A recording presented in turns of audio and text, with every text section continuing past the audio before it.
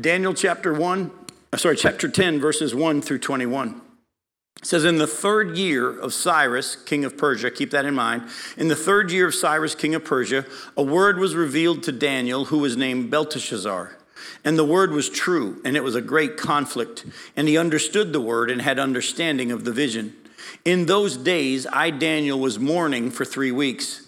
I ate no delicacies, no meat or wine entered my mouth, nor did I anoint myself at all for the full 3 weeks.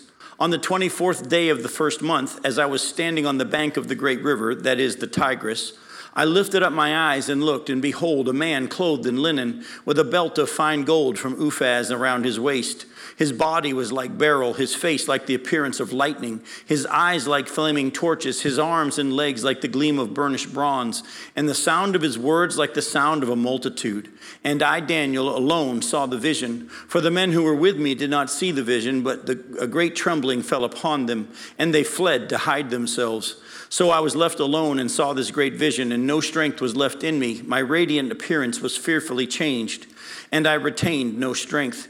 Then I heard the sound of his words, and as I heard the sound of his words, I fell on my face in a deep sleep with my face to the ground. And behold, a hand touched me and set me trembling on my hands and knees. And he said to me, O Daniel, man greatly loved, understand the words that I speak to you and stand upright now, for I have been sent to you. And when he had spoken this word to me, I stood up trembling. Then he said to me, fear not, Daniel, for from the first day that you set your heart to understand and humbled yourself before your God, your words have been heard, and I have come because of your words. The prince of the kingdom of Persia withstood me 21 days, but Michael, one of the chief princes, came to help me, for I was left there with the kings of Persia, and came to make you understand what is to happen to your people in the latter days. For the vision is for days yet to come. When he had spoken to me according to these words, I turned my face toward the ground and was mute. And behold, one in the likeness of the children of man touched my lips. Then I opened my mouth and spoke, and I said to him who stood before me, O my Lord, by reason of the vision, pains have come upon me, and I retain no strength. How can my Lord's servant talk with my Lord? For now no strength remains in me, and no breath is left in me. Again, one having the appearance of a man touched me and strengthened me. And he said to me, O man, greatly loved, fear not, peace be with you, be strong and of good courage. And as he spoke to me, I was strengthened and said, let my Lord speak, for you have strengthened me. Then he said, do you know why I have come to you? But now I will return to fight against the prince of Persia. And when I go out, behold, the prince of Greece will come. But I will tell you what is inscribed in the book of truth. There is none who contends by my side against these, except Michael, your prince. Now, in this chapter, we see Daniel receive, I'm going to say something to you that may surprise you, I believe some visitors, plural. For a while, I've only seen this angel as one angel, and I'm going to suggest to you, you don't have to believe me, but I'm going to suggest to you and lay this out for you in our study tonight. I think Daniel was actually visited by possibly 3 angels here in this account. And one of them possibly was the Lord Jesus himself. We'll get to that in a little bit. We see Daniel receive some visitors who bring him some more understanding about what is still future for Israel and the land in the prophesied 70 weeks to come. When we were last together, we finished our look at the Daniel 9 prophecy of the 70 weeks.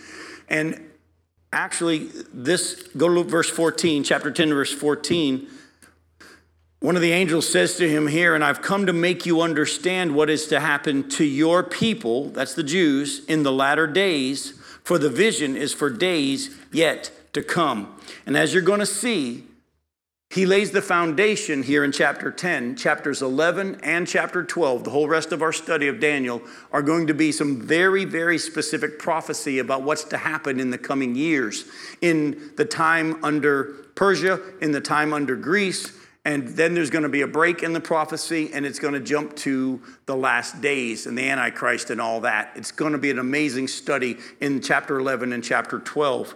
And so he's been told, he says, what I'm about to share with you, and that's what's going to happen in chapter 11 and chapter 12. He gets the rest of the vision, is going to concern your people in the latter days, because it's still yet to come. Now, chapter 10 happens 2 years after Daniel's visit from Gabriel in chapter 9. So this is the year 536 BC, and Daniel's about 85 years old at this time. Now, at this point, Daniel has seen 50,000 people leave Babylon to go to Israel and live and rebuild the temple. Go back to Ezra chapter 1, and let me kind of show you how Ezra sets the stage for what's happened between when Daniel got the vision in Daniel 9 and when he gets this vision in Daniel 10. Go to Ezra chapter 1 and look at verses 1 through 4. Ezra 1, verse 1, in the first year of Cyrus, the king of Persia. When did Daniel get his vision in chapter 10? In the third year of Cyrus, the king of Persia. So in the first year of Cyrus, the king of Persia, the word of the Lord by the mouth of Jeremiah might be fulfilled, the Lord stirred up the spirit of Cyrus, the king of Persia, so that he made a proclamation throughout all his kingdom and also put it in writing.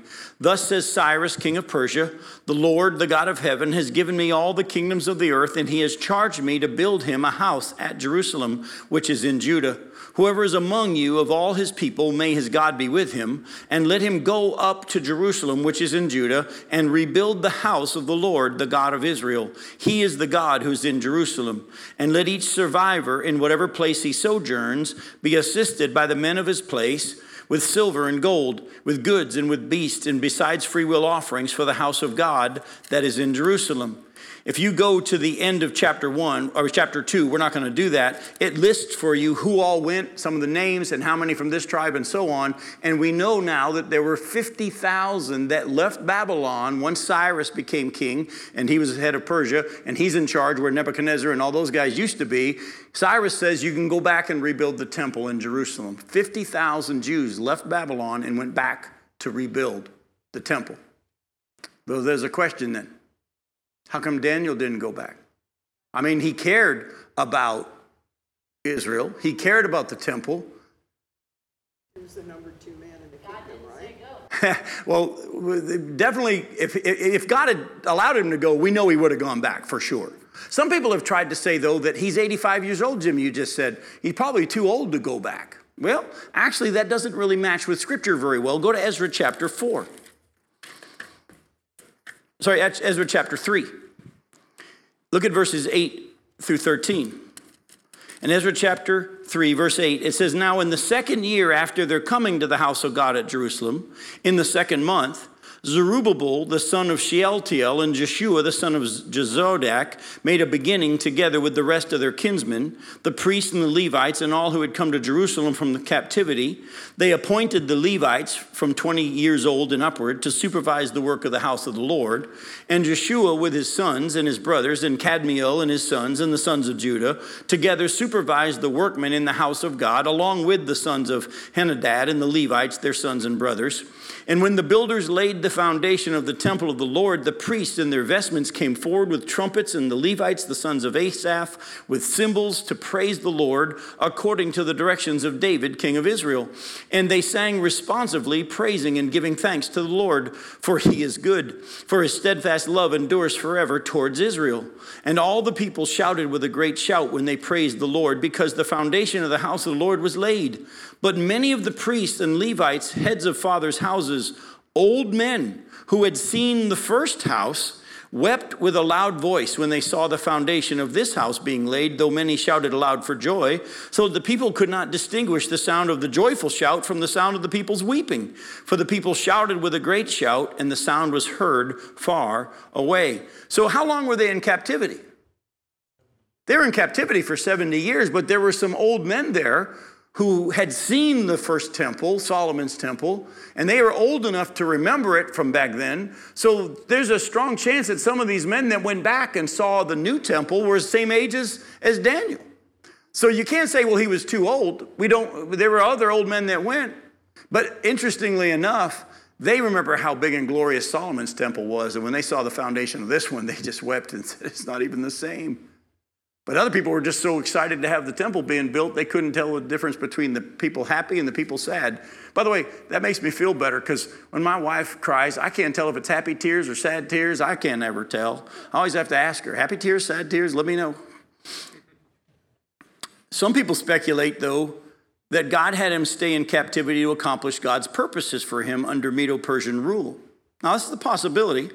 And maybe this is why Daniel does something very interesting. Go to chapter 10.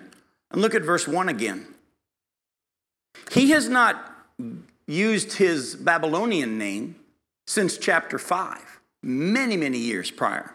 But look at chapter 10, verse 1. In the 3rd year of Cyrus, king of Persia, a word was revealed to Daniel, who was named Belteshazzar. And the word was true, and it was a great conflict, and he understood the word and had understanding of the vision. So there's a possibility, and like Allison had said earlier, if God wanted him to go back or would let him go back, he probably would have been back. But there's a strong chance that God had further responsibilities for him there, and we already see he's been given a vision. He's now actually not even in Babylon. He's by the Tigris River at this point. But here's the interesting thing. The honest answer is we don't know. We don't know. But for some reason, he's still in his responsibilities under the Medo-Persian kingdom now. Now, Daniel, though, according to verses 2 and 3, has been mourning for Israel and for the temple for 3 weeks before receiving this vision. Why was he mourning? I mean, wouldn't you think he'd be happy? Because 50,000 people had gone back and the foundation of the temple has been laid. Wouldn't you think he'd be happy? Why was he mourning? Well, there's, again, some speculation. I'll give you ahead of time. We don't know. Well, he might have been mourning that he couldn't go. That's a possibility. Another one is that he could be joining the old men in mourning over how small it was in comparison. But there's also something going on that a lot of people may not realize at this point, and I want to bring it out to you, and it might be helpful for some of you in some things you're going through right now. Go to Ezra chapter 4 and look at verses 1 through 5. Even though God has used the king of Persia to make a decree to go back and rebuild it and encourage people to give, and they brought the stuff from the temple that had been stolen back, and even though people are praising God and the foundation's been laid, there's resistance still. Look at chapter 4 and verses 1 through 5. It says, now when the adversaries of Judah and Benjamin heard that the returned exiles were building a temple to the Lord, the God of Israel, they approached Zerubbabel and the heads of the fathers' houses and said to them, let us build with you, for we worship your God as you do, and we have been sacrificing to him ever since the days of Esarhaddon, the king of Assyria, who brought us here. But Zerubbabel, Jeshua, and the rest of the heads of the fathers' houses in Israel said to them, you have nothing to do with us in building a house to our God, but we alone will build to the Lord, the God of Israel, as King Cyrus, the king of Persia, has commanded us. Then the people of the land discouraged the people of Judah and made them afraid to build and bribed counselors against them to frustrate their purpose all the days of Cyrus, the king of Persia, even until the reign of Darius, the king of Persia. So here are these people that are enemies of Israel who are in the area. They come and say, we want to come and help. We worship the same God. But Zerubbabel and Jeshua are wise enough to realize they don't mean this. They said, no, thank you. We're going to build this ourselves. God's commanded us through Cyrus. We're going to be the ones who do it. And their real heart, their real attitude became clear. And they actually tried to discourage the people. They tried to make people afraid. They were bribing counselors to try to work against it. I got to chase this rabbit real quick. Have you ever noticed that when God makes you a promise, not only sometimes does it take a while for the promise to be fulfilled, there are times that it looks like it's about to finally be fulfilled and you hit a roadblock? Have y'all ever had that?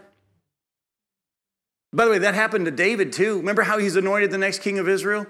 But he doesn't become the king of Israel for 15 years. And during those 15 years, he goes back to tending sheep. He fights Goliath. He goes to work for Saul. Then Saul tries to kill him. He spends the last of those years hiding in the rocks and the caves. But then finally Saul is dead and David goes to Judah and he's anointed king. Is he a king over Israel now? No. If you know the story, he served as king over Judah for 7 years. 5 years into his kingship over Judah, Abner takes one of Saul's sons, Ishbosheth, and takes him and anoints him to be the king over the northern kingdoms, and they're all against David being king. Here it looks like his promise is finally going to be fulfilled. And there are all these roadblocks, and then there's struggle. Here it looks like after 70 years of captivity, the nation of Israel is finally going to be able to go back and rebuild the temple, and there's trouble. Folks, that's why we have to hang on to the promises of God and not let circumstances determine whether or not we feel like God's happy with us or not. And we need to be faithful to trust that he will do what he said he will do. And don't just assume, oh, it looks like it's finally going to happen, and then it doesn't. A lot of times we get discouraged and we want to quit. And I say to you, and boy, I'll tell you, that's a series of messages God's having me working on right now, is on hanging on in these last days. Don't grow weary. You will reap if you don't give up. There's a strong discouragement that's happening across the globe. There are Christians who are committing suicide. There are pastors who are quitting the ministry. There's a strong sense of just discouragement. And I say to you, the Bible says, hang on in the last days. Hold on to Jesus. Now, if you remember, I started this lesson by saying that Daniel was visited by some visitors. Like I said earlier, for years I've seen the angel in chapter 10 as the same angel the whole time. But deeper study has caused me to see that there may be more than one angel visiting Daniel here, and one of them may be the Lord Jesus himself. We actually see a pattern of this in the Bible. Jesus has appeared already in Scripture to Abraham in angelic form to give him insight into what he's about to do. And in that instance, in Genesis 18, go to Genesis 18, he has company. Go to Genesis 18. We're just going to look at verses 1 and 2 and then verse 17. Genesis 18, verses 1 and 2. And then look at verse 17. It says, and the Lord appeared to him by the oaks of Mamre as he sat at the door of his tent in the heat of the day. He lifted up his eyes and looked, and behold, 3 men were standing in front of him. When he saw them, he ran from the tent door to meet them, and he bowed himself to the earth. Now jump down to verse 17. And the Lord said, shall I hide from Abraham what I'm about to do, seeing that Abraham shall surely become a great and mighty nation, and all the nations of the earth shall be blessed in him. So here in chapter 18, Jesus comes before he takes on flesh, in angelic form, if you will, with a couple other angels, and he appears to Abraham, and his purpose is to give him insight into what's going to happen in the future. Your wife at this time next year is going to have a child, and then he goes on and tells him of what's going to happen to Sodom and Gomorrah. And so there's a possibility. Again, you don't have to agree with me. This isn't one of those things that is make or break, but I want to suggest to you that the first angel that shows up to him in chapter 10 in verses 5 through 9 is possibly the Lord Jesus himself. And that once you get to chapter 10, there's a couple other different angels. Let me show you where I'm coming from and why I think this. Go ahead. The one that was held up by the king of Persia can't be Jesus. Exactly. That's what we're going to get to in just a second. But you're good. You're right. And the one in verses 10 and following this, held up by the king of Persia, couldn't have been Jesus. But the one in verses 5 through 9 possibly could be. Look closely again. Go back to chapter 10. Let's read again verses 5 through 9. Because I want to pull some parallels out from the scriptures here. It says, I lifted up my eyes and looked, and behold, a man clothed in linen with a belt of fine gold from Uphaz around his waist. His body was like beryl, his face like the appearance of lightning, his eyes like flaming torches, his arms and his legs like the gleam of burnished bronze, and the sound of his words like the sound of a multitude. And I, Daniel, alone saw the vision, for the men who were with me didn't see the vision, but a great trembling fell upon them, and they fled to hide themselves. So I was left alone and saw this great vision, and no strength was left in me. My radiant appearance was fearfully changed, and I retained no strength. And then I heard the sound of his words, and as I heard the sound of his words, I fell on my face in deep sleep with my face to the ground. In other words, he passed out. Go to Revelation chapter 1.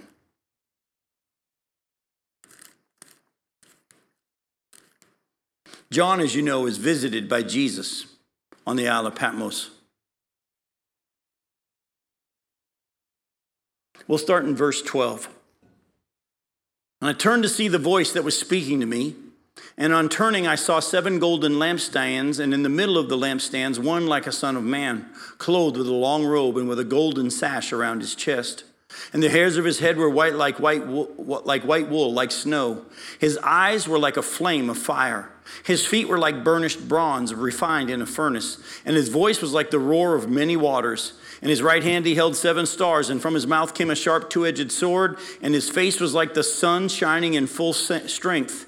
When I saw him, I fell at his feet as though dead. Of course, then he puts his hand on him and says, I'm the one who was and is to come. So does that not sound very similar to Jesus in this description? There's some strong similarities. I don't have time to walk you through others when you go to chapter 7 and the parallels of the Ancient of Days and all. But there are some other parallels here as well. Daniel says that he alone saw the vision, but everybody else that was there with him knew something was going on, and they ran because they were so fearful. That parallels what happened to Paul when he met Jesus face to face on the road to Damascus. Go to Acts chapter 9.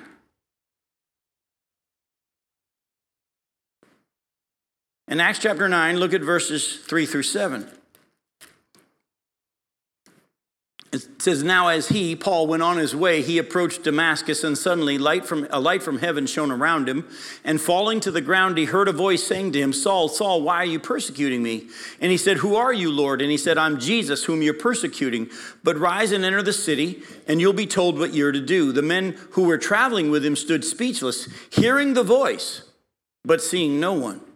Jump over to chapter 22 of Acts. We're going to look at a couple other places where Paul recounts this testimony, and we get some more information as well. In chapter 22, verses 6 through 9, as I was on my way and drew near to Damascus about noon, a great light from heaven suddenly shone around me, and I fell to the ground and heard a voice saying to me, Saul, Saul, why are you persecuting me? And I answered, who are you, Lord? And he said to me, I am Jesus of Nazareth, whom you're persecuting. Now those who were with me saw the light, but did not understand the voice of the one who was speaking to me. Jump down to chapter 26, verses 12 through 18. In chapter 26, verses 12 through 18, Paul continues, and he tells it again. And he says, in this connection, I journeyed to Damascus with the authority and commission of the chief priest. And at midday, O king, I saw on the way a light from heaven, brighter than the sun, that shone around me and those who journeyed with me. And when we had all fallen to the ground, I heard a voice saying to me in the Hebrew language, Saul, Saul, why are you persecuting me? It's hard for you to kick against the goads. And I said, who are you, Lord? And the Lord said to me, I am Jesus, whom you're persecuting. But rise and stand on your feet, for I have appeared to you for this purpose, to appoint you as a servant and a witness to the things which you have seen me and to those in which I will appear to you, delivering you from your people and from the Gentiles to whom I'm sending you, to open their eyes so that they may turn from darkness to light and from the power of Satan to God, and they may receive forgiveness of sins and a place among those who are sanctified by faith in me. So clearly it appears, though, that there's a strong possibility that this one that visits him in verses 5 through 9 is Jesus himself. Again, I'm not even 100% sure I'm right. I'm throwing it out as a possibility because of all the parallels with how he's described and the fact that it matches other appearances of Jesus before he took on flesh, and then after he was in his glorified form. We also have the fact that he alone saw the whole thing. Others around him knew something was going on, and the fact that Daniel and John and others, when they met him, fell at his feet as though dead. Now, as you brought out, Glenn, it appears that a different angel, if the angel in verses 5 through 9 is Jesus, it appears that a different angel comes to him. And the reason why we know that it has to be a different one, if the first one is Jesus, is like you brought out. He had a struggle against a demon, and he couldn't defeat the demon for 21 days until he got help from Michael. Jesus wouldn't have that problem. If it was Jesus, he would. Remember, Jesus is God. He created them. He can defeat them, and he's going to. But this angel not only strengthens Daniel, he also encourages him with the truth that he is greatly loved. We talked about that last time we were together. I want to point out something else to you about that. Let me remind you, if you don't remember, go to chapter 9, look at verse 23, Daniel 9, verse 23. It says, and Gabriel tells them in verse 23, at the beginning of your pleas for mercy, a word went out, and I've come to tell it to you, for you are greatly loved. And then in chapter 10, 2 years later, he's told the same thing again in verse 11. And he says, and he said to me, O Daniel, man greatly loved. Understand the words that I speak to you and stand up right now, for I've been sent to you. All right, and now look at verse 18, a third time now. Again, one having the appearance of a man touched me and strengthened me and said to me, O man greatly loved, fear not, peace be with you, be strong and of good courage. And as he spoke to me, I was strengthened and said, let my Lord speak, for you have strengthened me. God does not see us as his servants anymore, folks. You're not working for God. By the way, does God need you to do anything? No. He's not served by human hands if he needed anything, Acts 17:25 says. Go with me to John chapter 15 and look closely at what Jesus is saying to his disciples here as he's getting them ready for his departure, his resurrection, the indwelling Holy Spirit. He's laid the foundation in the upper room that night after they're taking the Lord's Supper. He starts teaching them about the coming and dwelling Holy Spirit in chapter 14. And in chapter 15, as he's been teaching about the abiding relationship, he says in verses 12 through 15, John 15, verse 12, he says, "This is my commandment, that you love one another as I have loved you. Greater love has no one than this, that someone lay down his life for his friends. You're my friends if you do what I command you. No longer do I call you servants, for the servant does not know what his master is doing, but I have called you friends, for all that I have heard from my Father, I have made known to you." In other words, the angel Gabriel comes to Daniel and says, I have been sent to give you understanding. God wants you to know what is to come because you're loved. Daniel is then told again by the angel, the one that I think is not Jesus, and he says, "Oh man, greatly loved, I've been sent to give you understanding." And it's this angel that's going to give the vision in chapter 11 and chapter 12. He says it again, "You're greatly loved, and I want you to be of good courage because God wants to show you the things that are to come." Go to John chapter 16, look at verse 12. In John 16, verse 12, Jesus told his disciples, "I still have many things to say to you, but you cannot bear them now. When the Spirit of truth comes, he will guide you into all the truth. For he will not speak on his own authority, but whatever he hears, he will speak, and he will declare to you the things that are to come." Let me say something to you, folks. We're not going to totally figure out all of God's plans. The Bible says that's not possible. I actually think we're going to spend eternity getting to know more and more and more and more and more and more and more and more of who God is. I don't think we'll ever totally tap that all out, because otherwise we'd be God. Can't do it. But the Bible does say that those who obey him, who walk with him, he loves us all. We've already loved because of Jesus. We looked at that last time we were together. Jesus said, "Don't say, I'll ask the Father on your behalf." No, the Father loves you already because you believe in me. We're greatly loved, and he's given us his Spirit, and he wants to show us what is to come. In other words, when you were a parent of your children and you knew what they were going to be dealing with down the road, didn't you get them ready for it? Didn't you prepare them for preschool? Didn't you prepare them for high school or middle school? And better, you had to prepare them for middle school. And didn't you prepare them for college? Because you wanted them ready for what was to come. And you would teach them and show you, look, this is what's going to happen in the future, and I want you to be ready for it. You'd prepare them for marriage. You prepare them. That's our responsibility as loving parents. And your Heavenly Father knows what's going to be coming down the road for you. And actually, he's already praying for you in accordance with the will of the Father in words you don't even understand, and he will show you and get you ready for what is to come. And I think a part of that is he's given us his insight. If he's revealed it to Daniel, don't you think it would be revealed to us as well, as his children who have the Spirit within us? Don't just sit back and say, well, God's going to show Jim. He's willing to show you. He will show you if you believe and if you trust and you ask him for eyes to see. Give him patience. Let him do it on his timetable. He knows what you can handle when. And he knows that some people have more responsibility than others in the days to come. But be understanding of, you're not to just blindly go through this life and hope it all works out. God has got you here for a reason and a purpose, and he wants to use you for his glory. He doesn't need you, but in doing so, he's going to show you things. And he wants to show you them for his reasons and his purposes. I hope to be used as we get into chapter 11 and chapter 12 to get you excited about the fact that God knew every little detail of what was to happen. You're going to see, when we get to chapter 11 and chapter 12, you're going to see God, years before Alexander the Great showed up, talk about Alexander the Great in unbelievable detail. Historians say there's just no way Daniel could have been written prior to that. The specifics of the prophecies are too detailed. There's no way. No, God knew. And on top of that, he's also going to give him a picture of the Antichrist and what's going to be happening there as well. There are some things we can see. But he's showing us these things so that we would believe that everything he said about what is still yet to come will happen, just like he said.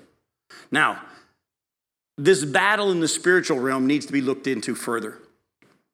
This angel had to fight against the kings of Persia, and specifically the prince of Persia. Also, as he says, this angel would return to fight against the prince of Persia again and the prince of Greece. By the way, which kingdom's coming after Persia? Greece. We've already seen this a couple of times. God's been showing them, look, after the Babylonians, going to be the Medo-Persians, and after the Medo-Persians, going to be the Greeks, and then after the Greeks, going to be the Romans, and then after that, there's going to be a rebuilding of the Roman Empire, and there's going to be this one horn that's going to be heading up, and he's going to take over. He said, I had to fight against the prince of Persia, meaning a demon, a very powerful demon, so much so that this powerful angel had to get help to defeat him. But he says, I had to go back and fight him some more. And then after that, I'm going to fight against the prince of Greece.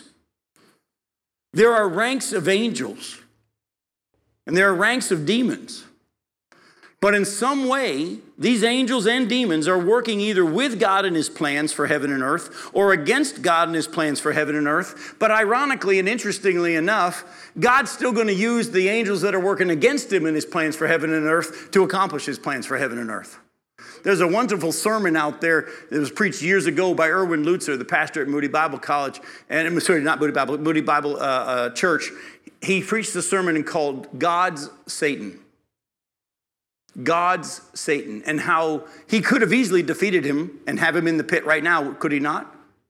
But he's allowed him, even though full authority has been given to him, Jesus has allowed him for a season to accomplish his purposes because he knows his intent and he knows what he's going to do and he's going to use it for his purposes. That's why way back in Genesis 50, Joseph told his brothers, you meant it for evil, but God meant it for good. He's going to use the evil that's in the world to accomplish his good purposes. Folks, I want to encourage you, stop getting upset about what's going on in the globe.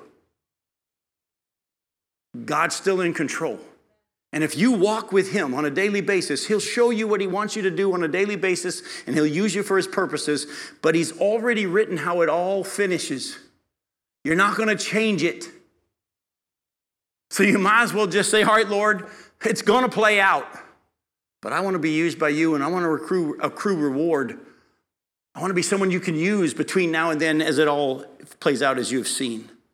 Again, I'm not going to take the time to take you into that too much, but go to Hebrews chapter 1. See, there's a danger as I try to teach people about God's purposes for angels and the ranks of angels and all that stuff. Because once you start seeing some things that I'm going to show you, you're going to be tempted to pray to your angel. Go to Hebrews chapter 1, look at verses 13 through 14. And says he's talking about Jesus, and to which of the angels has God ever said, sit at my right hand until I make your enemies a footstool for your feet?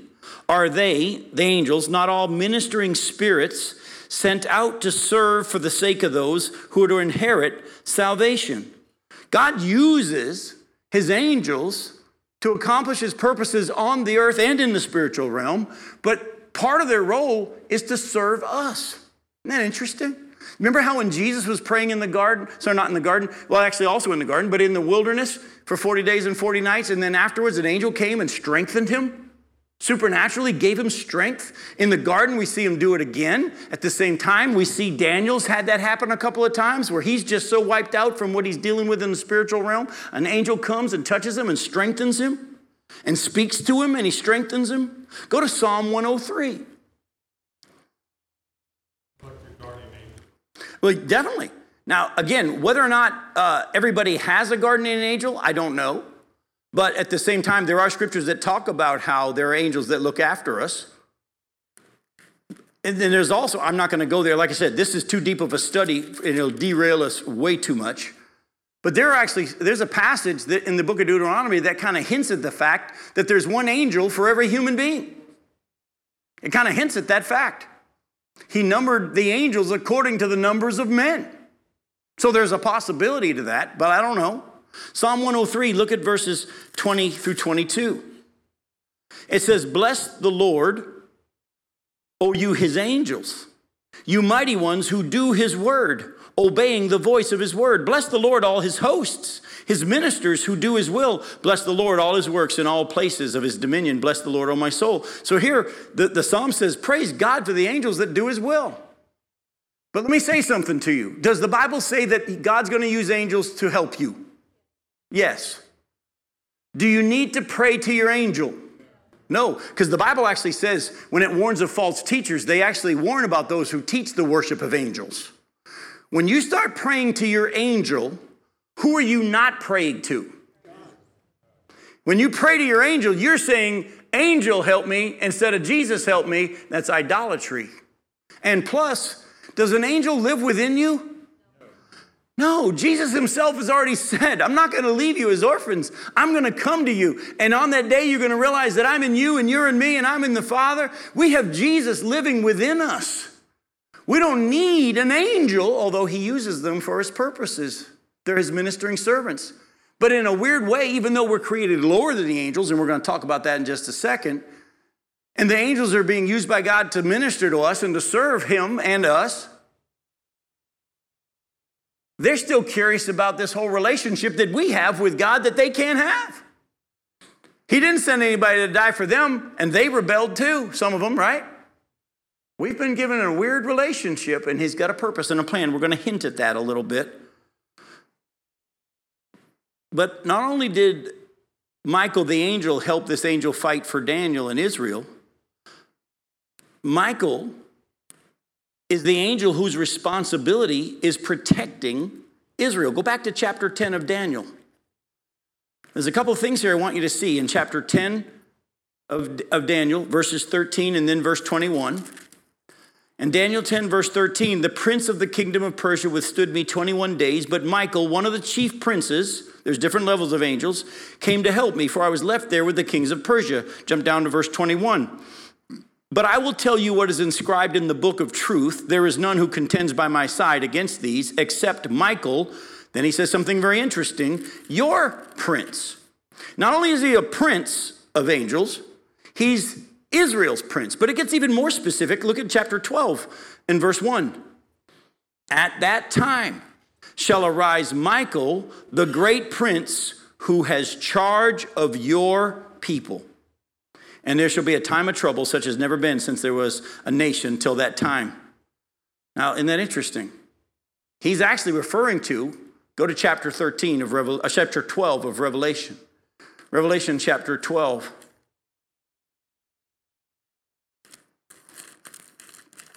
We'll look at this more later on when we get to chapter 12 in those verses, but let me just kind of show you chapter 12, verses 7 through 12.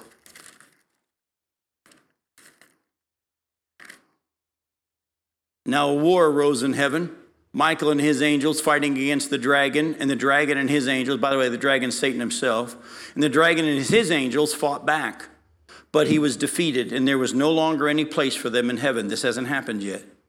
And the great dragon was thrown down, that ancient serpent who is called the devil and Satan and the deceiver of the whole world. He was thrown down to the earth, and his angels were thrown down with him.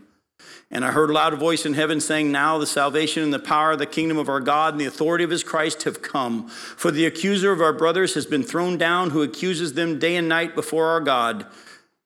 And they have conquered him by the blood of the Lamb and by the word of their testimony, for they love not their lives even unto death. Therefore rejoice, O heavens, and all you who dwell in them. But woe to you, O earth and sea, for the devil has come down to you in great wrath, because that he knows that his time is short. Let me just say this to you. You think it's bad? It's not even close to what's to come. You don't want to be on the earth when this stuff happens. But let me say something else to you. Michael, the archangel, is responsible for the people of Israel, the nation of Israel. And I believe there are angels who have responsibilities over other nations as well. But so does Satan have people that work for him in the spiritual realm on that other side. That's why there's a prince of Persia, there's a prince of Greece. Now, you got to understand, and I'm not going to go into too much detail for this because I think it freaks too many people out and they go chasing things they shouldn't chase. But I'm going to talk to you real quickly in the time we have tonight about the fact that many Christians are too oblivious to the fact that what's really going on in our world is deeper than just what we see. If you think we can just get some people elected and everything will be changed, you have no clue with what's really going on in the spiritual realm. It's not a one-to-one ratio. Well, the number of angels versus demons, correct. But at the same time, God's allowed the demons to have some authority for a season. All right, now, I don't know if you caught this or not, but there's an intense spiritual battle going on in the spiritual realm having to do with the forces of good and evil and God's plan for mankind. Go to Ephesians chapter 6. Again, we're just going to hit this quickly just to give you a glimpse of the fact that there is a spiritual battle going on that most people are oblivious to and actually flirt with in ways they shouldn't. In Ephesians chapter 6, verses 10 through 18, listen what it says. Finally, be strong in the Lord and in the strength of his might.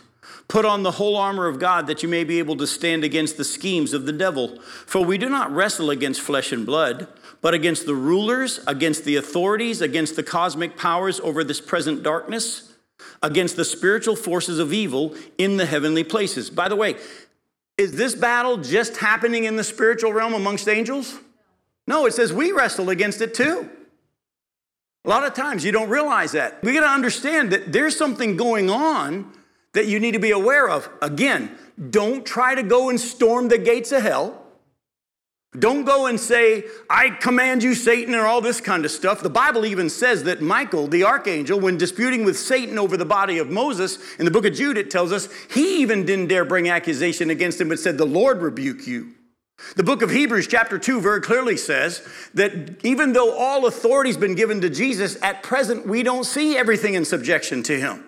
So if Jesus, who has full authority and could easily cast Satan into the pit and bind Satan, is not exercising that full authority, how wrong is it for us as Christians to think, and there's teachers out there that'll say this, that you can just bind Satan? No. Our job, the Bible says in James chapter 4, verse 7, is this, that we're to submit ourselves to God, resist the devil, and he'll leave. But he doesn't leave because of us. He leaves because of the one that we submit ourselves to. 1 John chapter 4, verse 4 says, greater is he who is in you than he who is in the world. So you need to understand that this is going on, and that's why you need to have the full armor of God. Now, if you were to keep reading, it says, lists the different parts of the armor and also the sword of the Spirit, which is the Word of God. Are there times that we are to cast out demons? Yes, he gave them authority to do that in certain times.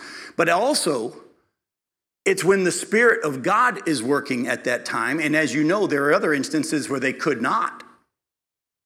It was a more powerful situation than they were ready for.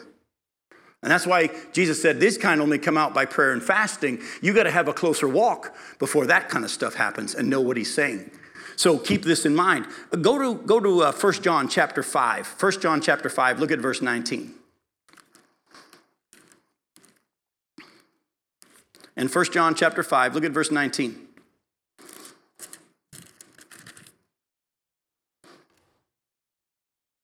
It says, we know that we're from God, and the whole world lies in the power of the evil one. Let that sink in for a minute. We know that we're from God, and the whole world lies in the power of the evil one. Go to 2 Corinthians chapter 4. Look at verses 3 through 4. 2 Corinthians 4, verses 3 through 4. And Paul says, and even if our gospel is veiled, it is veiled to those who are perishing. In their case, the God of this world, that's Satan, small g, has blinded the minds of unbelievers to keep them from seeing the light of the gospel of the glory of Christ, who is the image of God. Now, hang on for a second. Does that mean if Satan's blinded somebody, they're never going to be able to see it? No. But what are we to do in those instances where we have loved ones and people that we want to know Jesus, but they're blinded right now to it? We what? We pray. We ask God to open their eyes. Give them a heart to seek. The Bible says if you seek, you will find, if you seek with your whole heart. But if they've been blinded, that's when we have to say, Lord, could you do something to open their eyes? Could you give them a hunger to just ask, Lord, if you're there, reveal yourself. Lord, if this really is true, show me. God, if you're there, reveal yourself. And so if you know people that need to know the Lord, you're not going to win the argument. This is a spiritual battle going on. And your perfect wording isn't going to fix the situation. But if you ask God, he's the one that's got, I think you said it, 2-1. But not only that, Jesus. Greater is he who's in us than he's in the world. Ask God to do a work to begin to open their eyes. Now, we're not going to turn there because of time, but Jesus even told his disciples, hey, in John 15, verses 18 through 21, he said, look, if they hated me, they're going to hate you. I mean, think about that for a second. If they hated Jesus, they're going to hate us. So you got to understand that. Now, what we're going to do in closing in the last 10 minutes that we have here tonight, look at verses 20 and 21 of Daniel chapter 10. There's something very interesting that he says here that's going to launch us into our study for next week.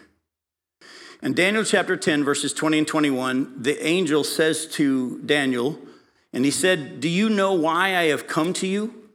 But now I will return to fight against the prince of Persia, and when I go out, behold, the prince of Greece will come. But I will tell you what is inscribed in the book of truth. There is none who contends by my side except against these, except Michael, your prince. Now, people have read that for years and thought that he's talking about the Bible.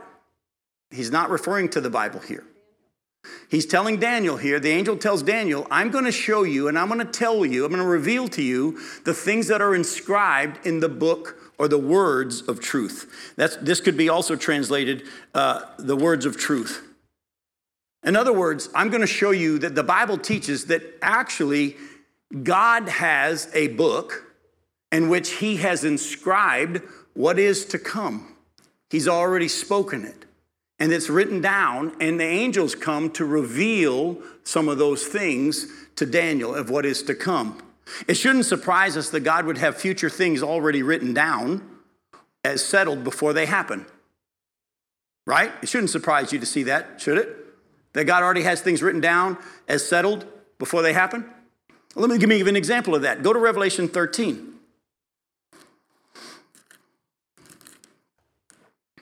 Revelation 13, look at verses 5 through 8. It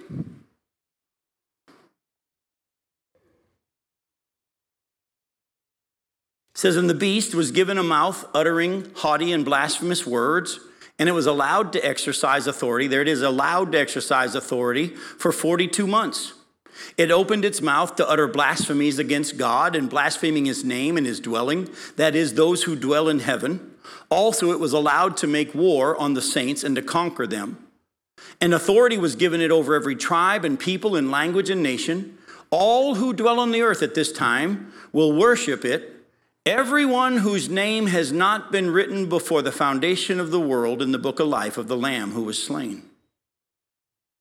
In other words, the whole earth is going to worship the beast, the Antichrist. Except who? The ones whose names have already been written before the foundation of the world. It shouldn't surprise us that God has already written down things ahead of time. He likes actually to record things. I'm going to show you a couple of things like that, examples of that in just a second. But don't think for a second that that means that you don't have a responsibility. No, God's foreknowledge does not remove your responsibility. You still have a responsibility. I've always said to people this for years. Hey, look, God knows what choice you're already going to make before you make it, but you don't. So make the right choice, because you still have the ability to make the choice. All right? But actually, Isaiah 48 gives us a little more insight into this. Go to Isaiah 48, verses 3 through 8.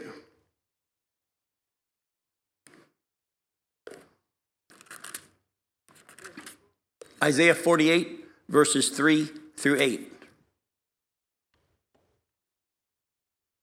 Look at what God says, what separates him from all the false gods. He says, the former things I declared of old, they went out from my mouth, and I announced them. Then suddenly I did them, and they came to pass. Because I know you're obstinate, and your neck is iron sinew, and your forehead brass, I declared them to you from of old. Before they came to pass, I announced them to you, lest you should say, my idol did them, lest my carved image or my metal image commanded them. Lest you'd say that. In other words, God says, the thing that I'm going to do to reveal to you that I am the only one is I'm going to tell you what happens before it happens. I announced it, and then I did it, and it came to pass. Keep that in mind. Oh, and by the way, he's not only written down all the stuff that's going to happen, the words of truth, Daniel's about to get some. He is also recording other things. Go to Malachi chapter 3. Go to Malachi chapter 3. Just before Matthew, yes ma'am. Malachi chapter 3, look at verses 16 through 18. I hope your name's here. Malachi chapter 3, 16 through 18. Then those who feared the Lord spoke with one another. The Lord paid attention and heard them, and a book of remembrance was written before him of those who feared the Lord and esteemed his name. They shall be mine, says the Lord of hosts, in the day when I make up my treasured possession, and I will spare them as a man spares his son who serves him. Then once more you shall see the distinction between the righteous and the wicked, between one who serves God and one who does not serve him. You see it? Those who feared the Lord gathered together, and he wrote down their names. And he says, these are the ones that are going to be my treasured possession. When I set up my kingdom, and there's a distinction between the righteous and the wicked, these people are going to be a part of it. By the way, is your name already written down? By the way, that should be an easy answer. If you're in Christ and Christ is in you, your name's already written. You're sealed. You're his. You're guaranteed eternity. But he's left us here. Why has he left us here then? I mean, if I'm guaranteed that I'm going to heaven, why can't I just get saved and go? There's reward. Remember how Paul sat in that prison in Philippians chapter 1 and he says, I'm torn between going to be with Christ, which is better by far, or staying here. But if I stay in the body, I'll actually accrue more reward. Folks, you're already there. Ephesians chapter 2 verse 6 says we're already seated in the heavenly realms. Yet at the same time, we're still here. And there's chance for us to be used of him if we just say, Lord, on a daily basis, I want to walk with you. Go to Revelation chapter 20, though. Not only is he recording those who know him, he's also recording all the things that have been done by those who have rejected him. In Revelation chapter 20, verses 11 through 15. Then I saw a great white throne, and him who was seated on it, and from his presence earth and sky fled away, and no place was found for them. And I saw the dead, great and small, standing before the throne, and books were opened. Then another book was opened, which is the book of life. And the dead were judged by what was written in the books, according to what they had done. And the sea gave up the dead who were in it. Death and Hades gave up the dead who were in them, and they were judged, each one of them, according to what they had done, which, as we just saw, was written in these books. Then death and Hades were thrown into the lake of fire. This is the second death, the lake of fire. And if anyone's name was not found written in the book of life, he was thrown into the lake of fire. Actually, at this judgment, everyone that comes before this throne, they're all going to the lake of fire. But before they do, God does two things. He opens up the books, and everything they've ever done on the earth, because they've decided not to receive Jesus' payment for their sins, which means they'll cover it themselves. Everything they've ever done had been recorded, and they were judged according to what had been written in those books. And then God does one more thing. He opens up the book of life, which is those who have trusted in Jesus, and he shows them, you never trusted in my payment for your sin. And since their name's not in that book, they're cast into the lake of fire forever and ever. So the angel comes to Daniel and says, I've been sent to explain to you the words of truth. There must be some book that God has where everything that's to happen has been written down. Daniel's going to be given some of that. And it's now in our Bible. And we're going to study it in chapter 11 and chapter 12.